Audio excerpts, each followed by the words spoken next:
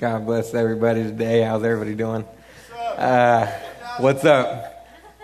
A lot of you guys know me. If you don't know me, my name is Joshua. I serve on the worship team here. I am actually, and then every once in a while, I make a cameo pulpit appearance.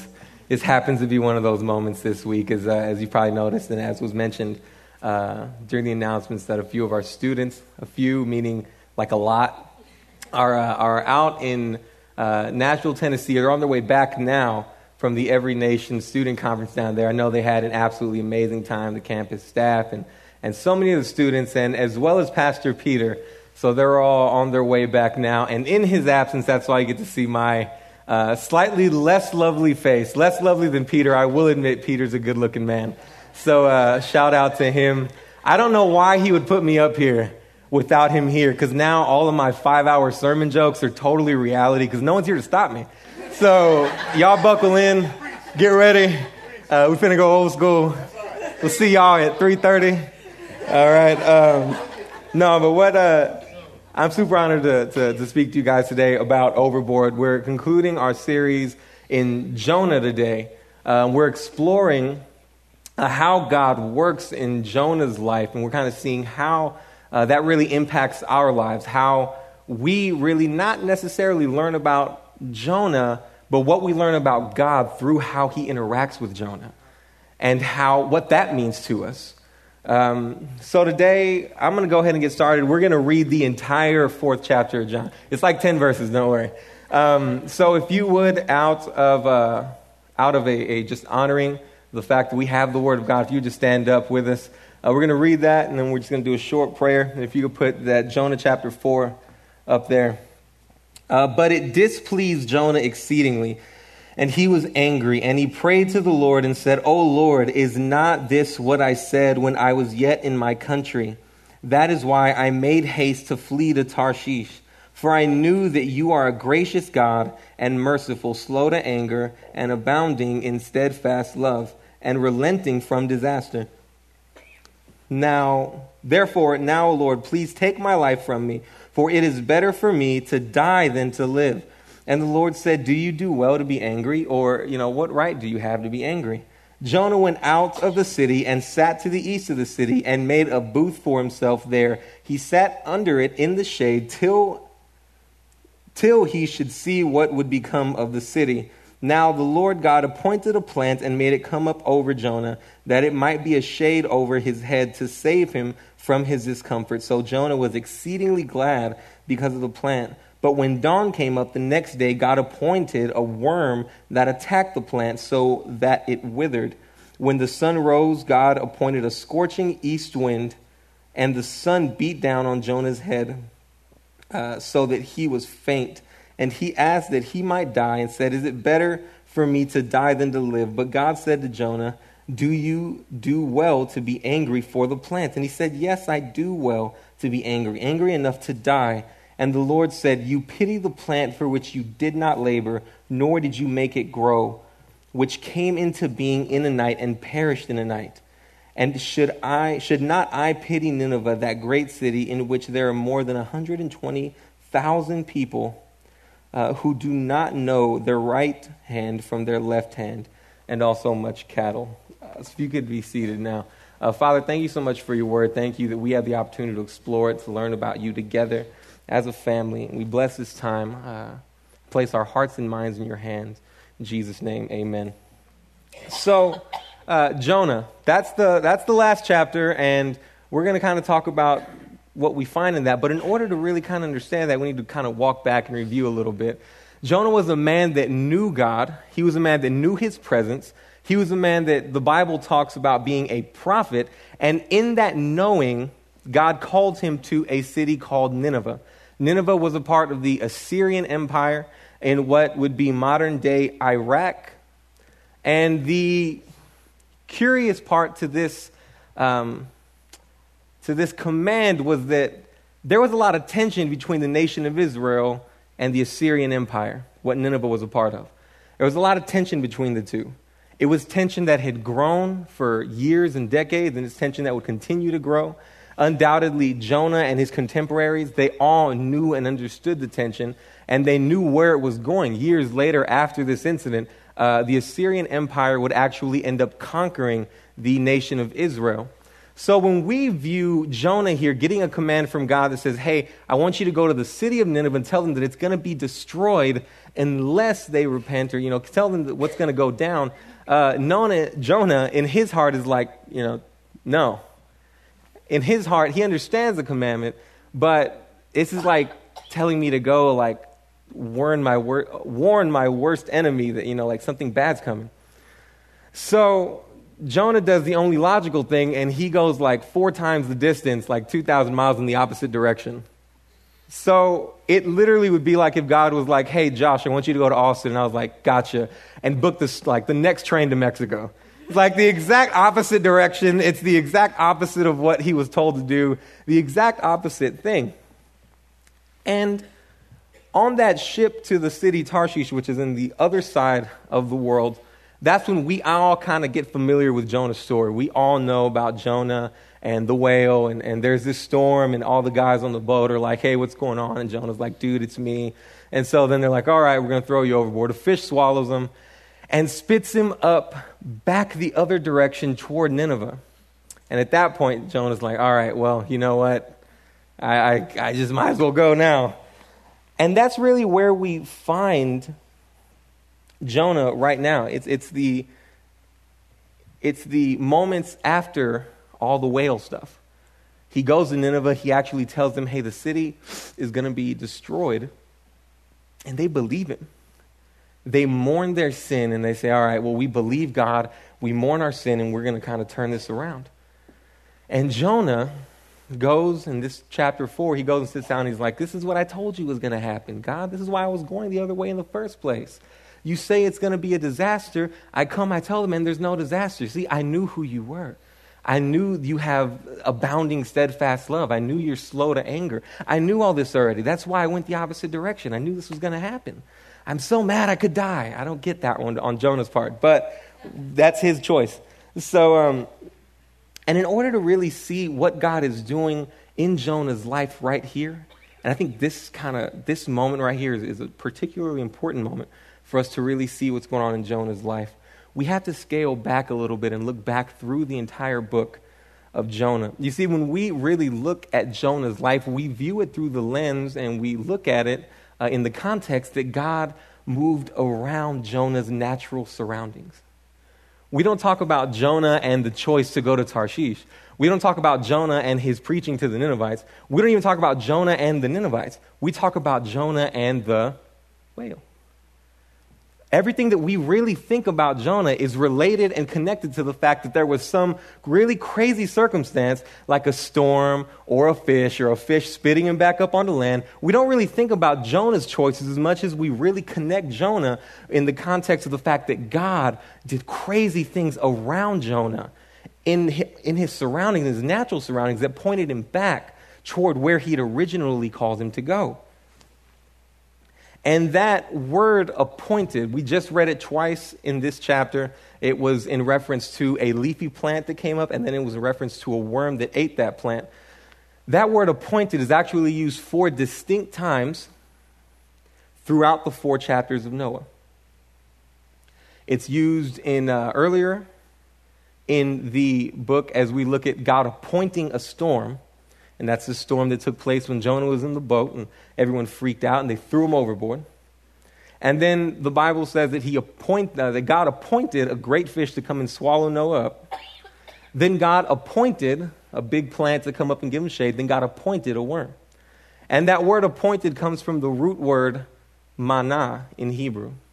And manah literally means to tell, appoint, or ordain.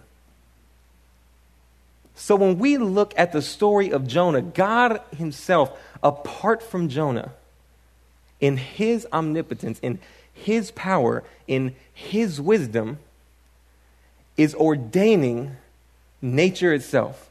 He's telling the clouds to do this. He's telling the winds to do this. He's telling fish to do this. He's telling plants to do this. He's telling worms to do this. And it's something that we really need to kind of understand, because so many times we get lost in this box where we say, okay, everything that God does is completely wrapped around what it means in my life. And that's not quite the case, because God apart from us, God away from us, is doing and controlling nature itself. It's not that God exists on our behalf or for us. It's that we exist for God. It's not that nature was created so that I could enjoy it. It's that nature was created through his power and his knowledge. And now I am subjected to his rule, even in the context of nature, wind, plants, and really big fish.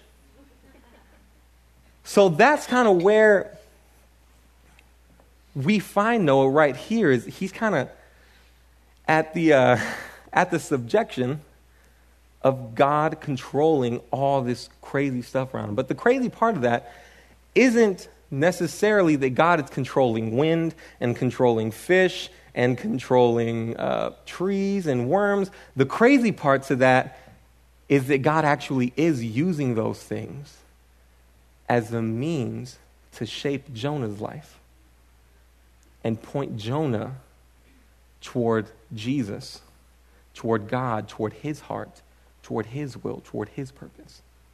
That's the crazy part. Yes, we can't think of God as like every single thing that happens is just how it's going to impact us. But what we end up learning is, God is existing apart from us. He doesn't need us, but yet he uses those things because he loves us. Because he still cares about us. He uses those things to impact and to shape our life. I don't know how many of you guys know a guy named Ravi Zacharias. He's an apologist. He's a really smart guy. He's way smarter than me. He's probably smarter than most people in this room. I heard him tell a story about a man in the East. It sounded like a proverb, and he said there was a man who lost his horse. His horse ran off. And then his neighbor came and said, "Man, that was bad luck, man." And the dude who lost his horse was like, I don't know about bad luck and good luck. I don't know what to say about that. And then the horse came back with 20 wild horses. And the neighbor came back and said, "Man, that's good luck." And then the guy was like, "Yeah, well, I don't know. Maybe so, maybe not." And then the dude who lost the horse, his son was trying to tame and train one of the horses, and it kicked him and it broke his leg. And the neighbor came back and was like, "Bad luck." And he was like, "I don't know about that. I don't know nothing about that." And then a gang came into the city and was looking to recruit young men and said, "We want every able-bodied young man." They went to this guy's house and they said, "Man, he has a broke leg, can't do anything. We don't want him." And he walked away. And the neighbor came back and said, "It's good luck."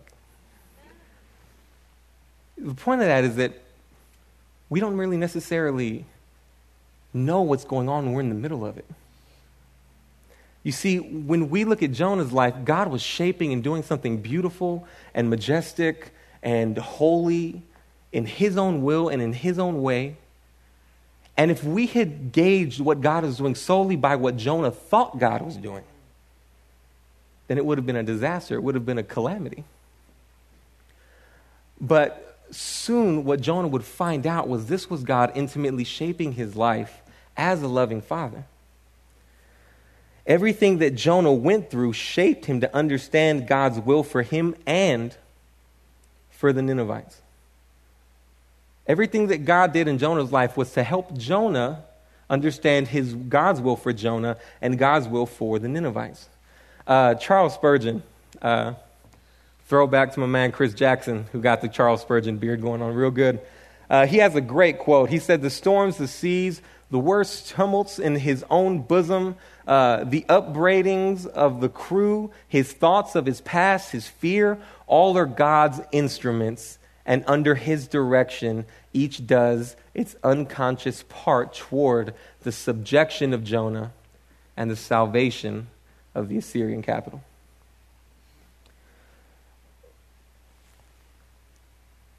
Here's the thing, is when we look at Jonah's life, we can see God doing all this, and it's easy for us. I say this a lot to my guys at work when we go through studies. It's easy for us to read this, hear all this, write it down, and go, okay, man, God did some crazy things in Jonah's life.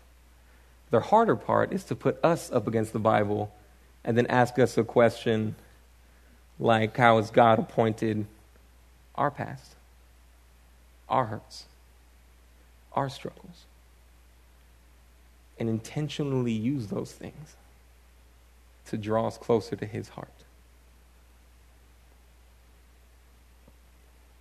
That's a lot harder to do. It's easy to read a Bible story and then say, okay, that sounds good. You know, God is really cool. God did this in Jonah's life. But the thing is, when we flip that and then we say, hey, how is God doing that in our lives? It begins to make us uncomfortable sometimes. And that's a question that I think we can ponder when we read this, is how is God using our hurts, our struggles, our pain to intentionally draw us toward his heart? It may not be evident right now. For some of us, it's extremely evident. It's become super obvious. For others, we're struggling in the midst of things that hurt right now. And we're kind of weaving our way through those hurts and those struggles to understand what God is doing. But it's a question that we need to ask ourselves. In Jonah's life, what he was being pointed toward, in my opinion, and from what the Bible kind of displays, was the revealing in his life, Jonah's life, of God's divine justice and his divine mercy, both in Jonah's life and in the life of the Ninevites. There was only one issue here. The big problem was that Jonah, in chapter 3 of Jonah, he's swallowed by a whale, big fish. Jesus calls it a whale. I'm going with Jesus, whale. And he's swallowed by a whale, and he prays this big prayer, and he's like, man, this is, God, you're great. I disobeyed, that kind of deal. And then he gets spit up onto land. And you see, in that moment, what Jonah really got to experience firsthand was, he understood in the belly of a fish, man, I'm getting God's justice. You see, I disobeyed.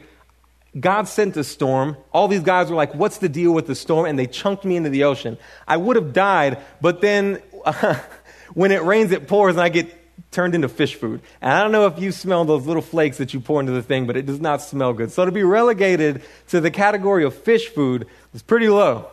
It's not a good place. It's not an okay thing. I would have rather drowned than been flaky fish food. But it looks like complete tragedy. And then in the belly of the fish, it spits him back up onto land, and he goes toward Nineveh. And Jonah gets a real big dose of realizing that in the midst of his tragedy, that was actually God's mercy.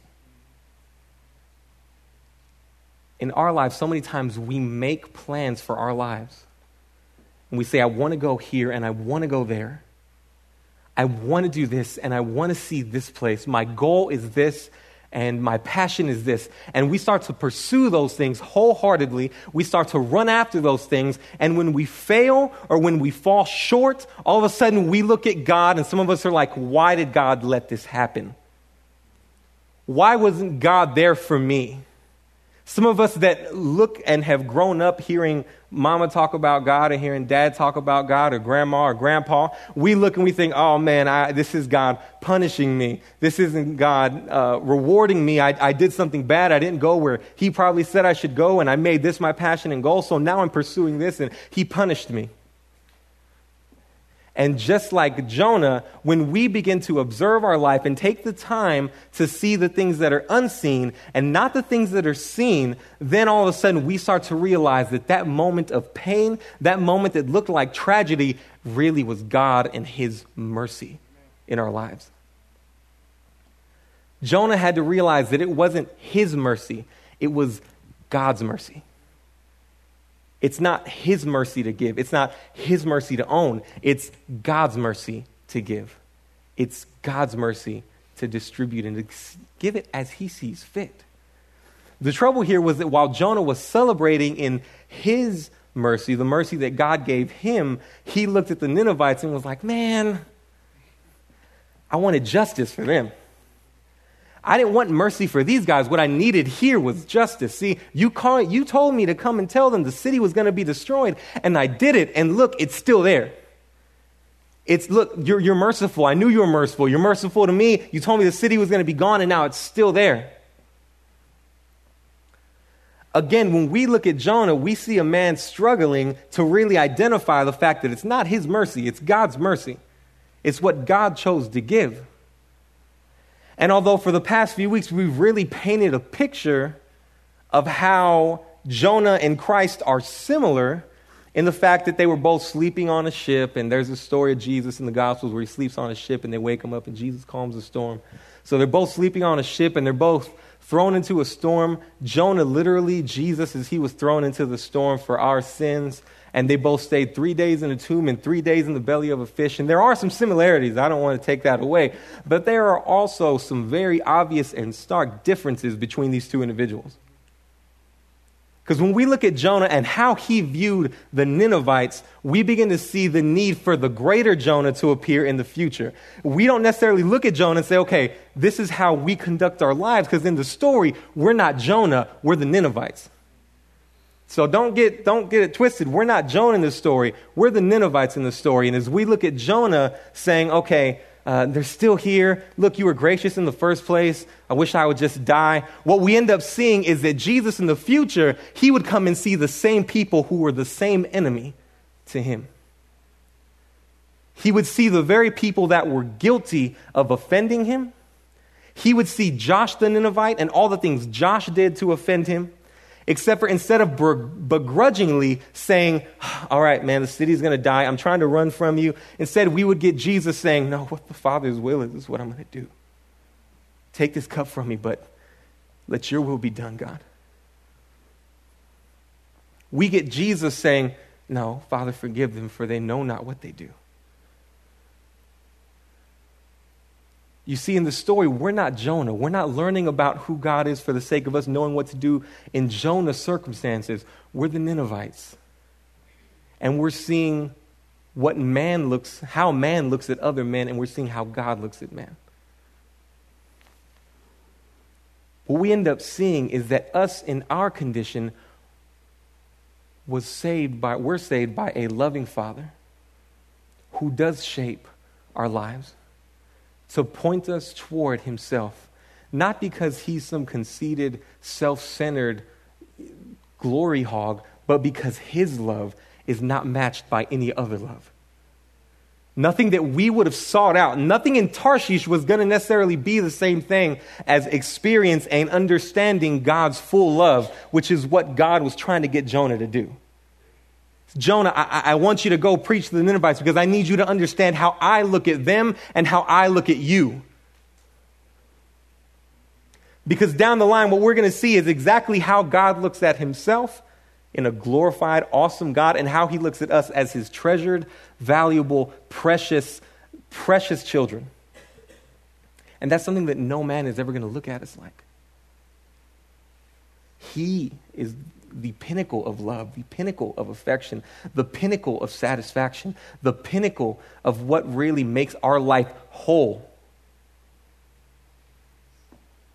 And that's where we end up today, is examining a loving Father who loves Josh, who loves us enough to move some things around us that may seem like they hurt, that may seem like they're a struggle, that may seem like they're a pain, that may be a burden, so that he could point us toward himself as a loving, holy, embracing, forgiving, abounding in steadfast love, slow to anger, resistant toward catastrophe Father.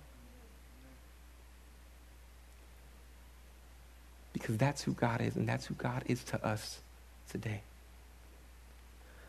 There's some of us in here that have a lot of trouble with that. And if the worship team could start working their way back up here. There's a lot of us that have a lot of trouble with that because some of us don't know what that fatherly love is like. Some of us have never experienced that.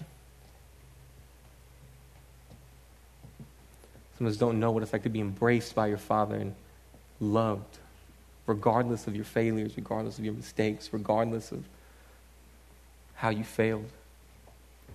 Some of us do know that. Some of us choose to neglect that. But today, whether you know it or whether you don't, whether you've experienced it and you're just shying away from it a little bit, today, if you feel an urge to explore that loving Father more, that's not coincidence. That's a loving Father working in your fears, your past, your struggles, your emotions to point you toward himself so that you can learn about his love for you.